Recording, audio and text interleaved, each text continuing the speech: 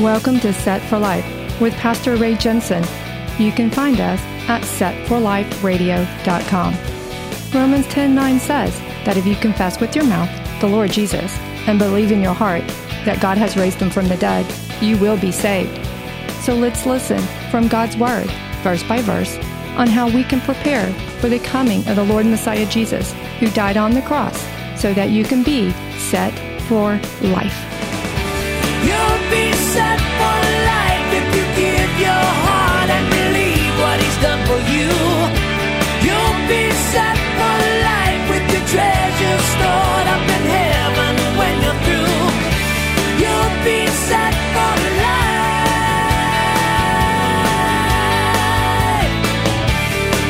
Real quick before I get started, I want to talk to you real fast about misunderstanding text. We're going to talk a little about that today. Context, what the Bible is trying to tell us. Don't jump to conclusions too quick. We're going to talk a little in context in the story today. And to dress this story up real fast, I had something interesting happen this week, talking about words not getting across correctly. Y'all may know Rick. Rick had to go to the hospital because of a heart issue, and he was in there for several days. And they weren't sure what was going on. I heard they were having to put him on that glycerin, nitro, whatever stuff that helps for heart stuff. And I was keeping up with him, asking how it's going, how things doing.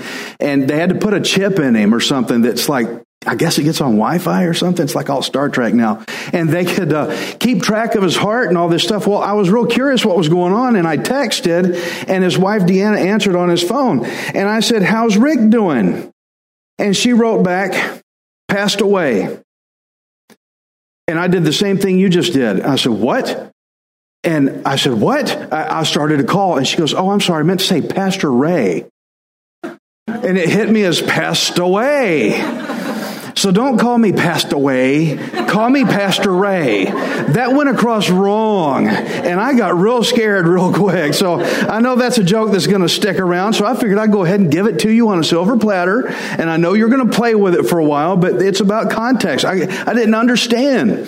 She was obviously using the speech recognition thing in her phone, and it said passed away.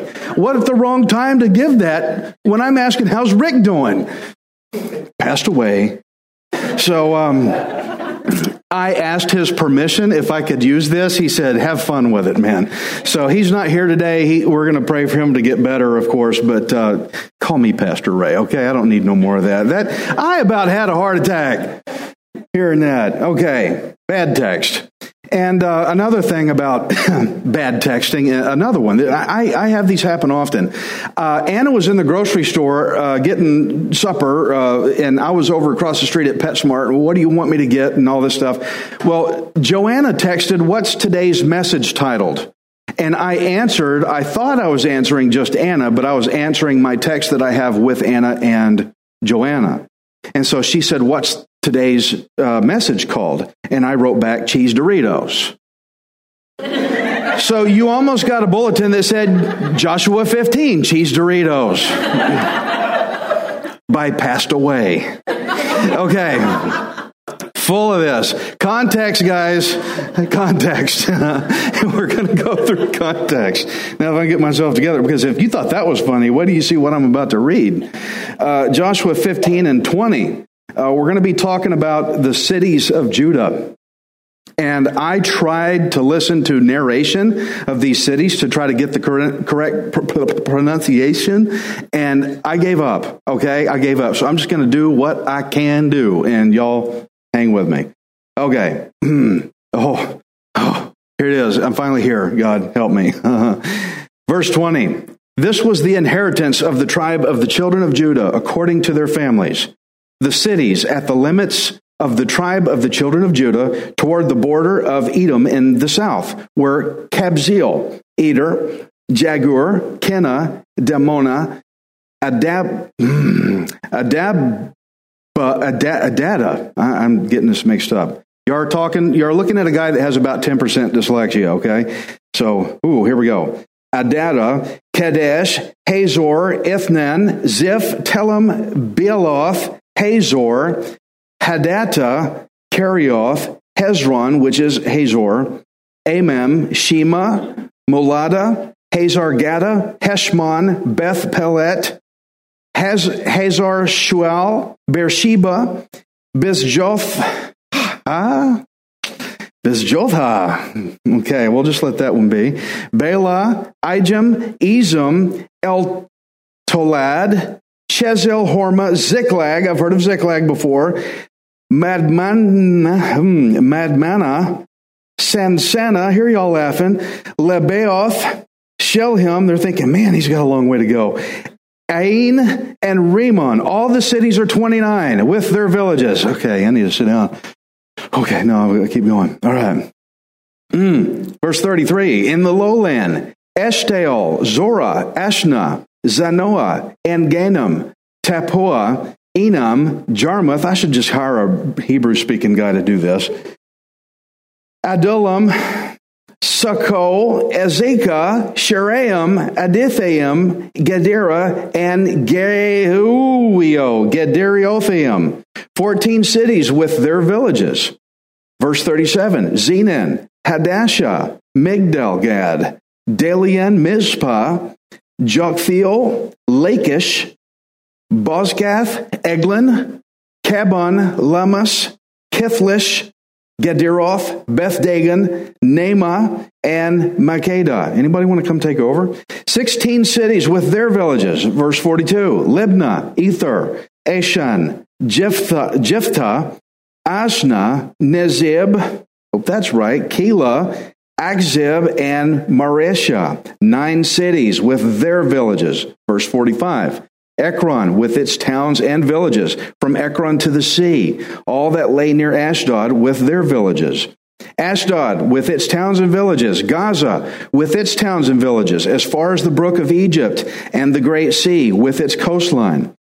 And in the mountain country, Shamir, Jatir, Soko, Dana, Kirjath, Sana, which is Debir, Anab. I'm getting tired, y'all. Marathon. Go Ray, go Ray. Eshtemo, Anim, Goshen, Holon, and Gilo, 11 cities with their villages. Verse 52, Arab, Duma, Eshion, Janum, Beth Tappuah, Afika, Humta, Kirjath Arba, which is Hebron, and Zior, 9 cities with their villages. Maon, Carmel, I've been there actually, so I know that one at least. Carmel, Ziph, Juta, Jezreel, Jogdeam, Zenoah, Cain, Gibeah, and Timnah, 10 cities with their villages. Halhul, Beth Zur, Gedor, Merath, Beth Anoth, and Eltekon, 6 cities with their villages. Kirjath Baal, which is Kirjath Jearim, and Rabbah, 2 cities with their villages. Nibshan, the city of salt, and En-Gedi, been there too. 6 cities with their villages. As for the Jebusites, the inhabitants of Jerusalem, the children of Judah could not drive them out. But the Jebusites dwell with the children of Judah at Jerusalem to this day. Thank y'all so much for coming today. It was wonderful being with you. Go with God. Okay. Oh my gosh. I want to rest. Okay. You know that little app that you can just press play and it like reads it to you? I'm just going to push play and hold it to the mic and let it do its thing. Oh, that was rough. Okay. Anyway, all these towns here, they're listed according to their geographic locations. This is Judah's territory that they're picking up. Now, a bunch of towns are listed together in the south, and some listed in the west, and some in the central hill country, and some out in the wilderness sloping down towards the Dead Sea. Now, this is a big list of cities here that we just read. Trust me, I know it was a big list. And I'm sure you did too, having to go through the Torahs here, listening to me trying to pronounce them all. Huge list. But an important city that you don't see in that list, that you did not hear, is Bethlehem. Now, when I read that, I go, wait a minute, where's Bethlehem? I'm looking for the cities I can say. I can say Bethlehem. You can say Bethlehem. We sing it. Oh, little town of Bethlehem. Where's Bethlehem? It's not in there. And Bethlehem is so important in prophecy. So why is it not there? Okay, here comes my little issue, my little problem in the text. What's going on here? Bethlehem, very important. First of all, Beth means house. Now, we're Calvary Chapel Pearland, but we're also known as Calvary Chapel Beth Shalom. Beth means house. Shalom means peace. So this would be house of peace. Beth Shalom. Okay. Well, Lehem, and I hope I said that right. I tried to get guttural like I know what I'm doing. I'm just going to go Lehem like a Texan. Lehem means bread. So what does Bethlehem mean? It means house of bread. House of bread. Now, when I first read this, I thought up front, maybe, perhaps, Bethlehem had not yet been founded. Maybe it wasn't in existence yet. At this point in history when Joshua and Israel entered the land. But when I read on ahead and got past through to Joshua chapter 19, Bethlehem is listed. It's in there. So it's already here. Bethlehem is mentioned as being within Judah's territory. And so we know it is already there. In fact, Bethlehem is mentioned as far back, because I wanted to find out, when do we first hear about Bethlehem? It's all the way back in Genesis. This place has been around a long time. Genesis 35:19 says, so Rachel died and was buried on the way to Ephrath, that is, Bethlehem. Okay, so Bethlehem's been around a long time. In the Genesis account, Ephrath is what would become known as Bethlehem, but whatever it was called, it did exist already long before Joshua and the Israelites came in and took over the land, before they took over that territory. Ephrath, back then, is what is known as Bethlehem today. Now, Ephrath is not only the name of this old Genesis location where Rachel died, but the name Ephrath also means fruitful. Fruitful. And we can see both of these two names, they're both synonymous names. Bethlehem and Ephrath are both brought together in the prophecy of Micah. And that's in Micah 5:2. It says, but you, Bethlehem Ephrathah, though you are little among the thousands of Judah, yet out of you shall come forth to me the one to be ruler in Israel, whose goings forth are of old, from everlasting. These are the nice little things you find when you really dig in the Bible. These little things that just pop out like this. Ephrath is way over here in Genesis. Bethlehem is way over here, and they're merged together in Micah in prophecy. Dove stressed prophecy in his video just now. We got to remember prophecy is very important because it tells you what's ahead, what's coming. And also, the testimony of Jesus Christ is the spirit of prophecy. You ever talk to these Christians? What do you know about prophecy? I don't care about prophecy. Oh, you don't care about Jesus. That's part of Jesus right there is prophecy. So here it is right here. Now, the prophecy says that the Messiah will come from Bethlehem, house of bread, a fruitful house of bread, which makes sense since Jesus said, I am the bread of life. No wonder he would come from fruitful house of bread. Nice, isn't it? And so Bethlehem is indeed in Judah. This is the territory that's being discussed here in Joshua 15, Judah's inheritance. So notice now that we're in this prophecy here, notice that Micah refers to Bethlehem as being little. Little. Oh, little town of Bethlehem. It is said as being little. It says, though you are little among the thousands of Judah. In fact, Bethlehem is not mentioned until Joshua chapter 19, because I was looking for it. Because in chapter 19, we're going to see that Simeon, he gets an inheritance within the inheritance of Judah. And if you look at Joshua 19, verse 9, it says, the share of the children of Judah was too much for them. Therefore, the children of Simeon, they had their inheritance within the inheritance of that people. So Simeon gets an inheritance within the inheritance that we're reading. We just went through these big block of cities. Simeon in 19 is going to get an inheritance inside of that. And so ahead in Joshua 19, we finally see a mention of Bethlehem, but that's because we're getting or in 19, it's a more magnified, tighter view of Simeon's inheritance. But here in Joshua 15, we're getting a much more wide view, a bigger, wider view than the tight view we're going to see in 19. And so with this vast view that we're getting right now, the view is so wide here in Joshua 15 that Bethlehem's not even recorded. It's so wide of view that Bethlehem doesn't even make the list. So Micah's prophecy refers to Bethlehem as being little, yet the Messiah is going to come from it. Now, I got to thinking about this. Why are we not seeing Bethlehem? I'm still wondering, why are we not seeing Bethlehem? Well, when I consider the fact that Micah said that Bethlehem is so small among all the other cities to where it's not even listed in Joshua 15, I think what we can see here is that God loves to use little things to demonstrate his power. That's what I get from this. Little things to demonstrate the greatness of his power. I want to take you through some thoughts real quick through stories you may know. Smallness is the way that God brought forth a great nation and blessed all the earth through a barren woman named Sarah. Smallness. Smallness is the way that God used a lowly shepherd to kill a heavily armed giant with a slingshot. Smallness. Smallness is the way that God made a young shepherd boy king of all Israel when he wasn't even invited to stand among his brothers for consideration. Smallness is the way that God enabled Samson to kill 1,000 men using the jawbone of a donkey. Smallness. Smallness is the way God used an old man's walking stick to swallow the serpents of magicians, turn rivers into blood, and part the sea to wipe out entire armies through smallness. Smallness is the way that God used just a handful of flour and a little bit of oil to feed a poor widow, Elijah, and her entire household for many days.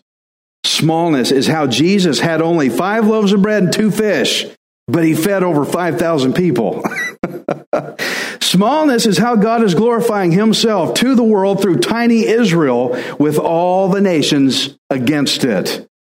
And smallness is how salvation was brought to all of us through Jesus Christ while suffering nailed to a cross through smallness. And so as we see here in Joshua 15, little fruitful Bethlehem is just exactly the town God intended for the Messiah of our salvation to make his entrance into human history. Do y'all see this? Isn't this good?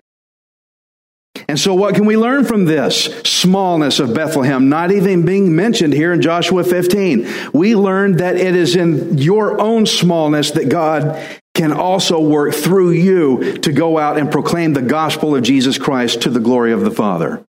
Because I know you feel small at times. God can use you. God works through smallness. Isn't that great? Many people, and I struggled with this and still do. People consider themselves too small, too weak, too inefficient. I'm not articulate enough. I don't sound like all those other great pastors that have been doing it for 20, 30 plus years on the radio and what all. I don't sound like them. I don't look like them. People look at me, I say, I'm a pastor. They look at me funny, like, you? I feel small. I feel like I shouldn't be doing this. I feel inefficient, like I really can't do it. Not good enough to be used by God. And when people think like this, they incorrectly assume that God can't work through them. Smallness is exactly what God works through. You feel small? You're in a good place. God can use you greatly. That's exactly what God works through, so don't count yourself out. 2 Corinthians 12:9 says this, my grace is sufficient for you, for my strength is made perfect in weakness. Perfect in weakness. Therefore, most gladly, I will rather boast in my infirmities, that the power of Christ may rest upon me. One thing I always try to tell people from this verse, I use this verse, when something bad happens, someone dies, they get this disease, or they fall into bad financial situations, and there's just no answer that seems to work. And everybody's trying to comfort them, and it's just so sharp. It just doesn't, it's just not enough. I have one thing I can pull out from my sleeve that I can tell them. God does his best work in our weakness. When people are really hurting and really down, this is what I tell them. This is the best I got. I tell them, hey, I show them that verse. I said, hey, this is where God's going to do his best stuff. So take comfort in that. I don't know what to tell them about how it's going to be better. I don't know where their money's going to come from. I don't know how their health is going to get better. If they just lost a loved one, I can't bring them back. But I can tell them, this is where God does his best work. You remember that when you are hurting, or if somebody you know is hurting, tell them that. That's where God does his best stuff. 1 Corinthians 1:27. God has chosen the foolish things of the world to put to shame the wise. And God has chosen the what? The weak things of the world to put to shame the things which are mighty. You feel weak? Good. Let God work through you. If you're walking around saying, I'm awesome and I'm this and I'm that and I got it all down, you're done. Take a seat. Hit the pause button. You feel weak? You feel inefficient like Moses? I can't talk. I'm not a good speaker. Let somebody else do it. Oh, God's like, no, I'm going to use you. That's where you want to be. That's where you want to be. I try to find this godly comfort because we all go through this. We all have inefficiencies and we feel a lack of confidence at times. If you've been distressed in your weakness, if you've been pressured in your weakness, if you stop walking with God in your weakness, you start getting foul about it, start hating people, getting grudges and all that kind of stuff going on, then I want to suggest maybe you've got this formula backwards. Maybe you've been trying to use your own strength for your own glory instead of using your weakness for God's glory. Maybe spin this formula backwards. You've been going at it wrong.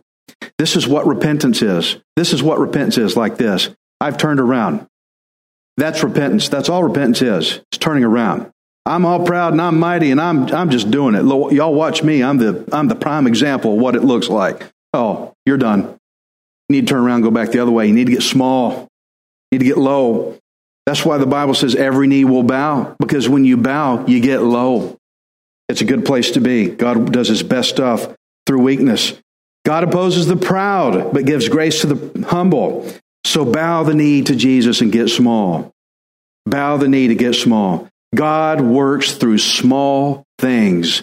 God brought the Messiah through from Bethlehem, not even mentioned. You think God could work through you? Well, I'm too small. Exactly. That's what I mean. God can work through you. He works through small things, even like you and me. So now let's look again here at Joshua 15, verse 63, because I know y'all saw this.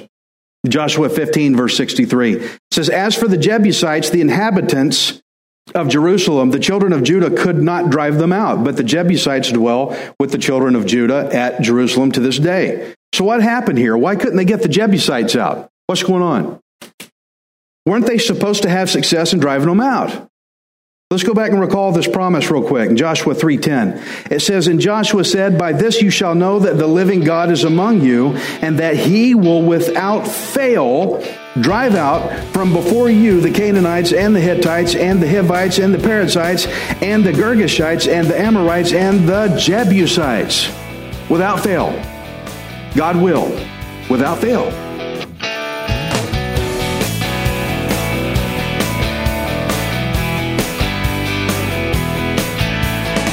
Thank you for listening to Set for Life. We hope you can join us next time, unless Jesus returns for us first. Set for Life is the radio ministry of Pastor Ray Jensen. We invite you to subscribe to our podcast at setforliferadio.com. Hi, this is Ray Jensen. Thank you for giving me the opportunity to encourage you in God's Word. If the Bible doesn't excite you, then you're not reading it. I want you to remember that you are not worthless. You are priceless. Messiah Jesus died on the cross to redeem you so that you can be set for life. You'll be set for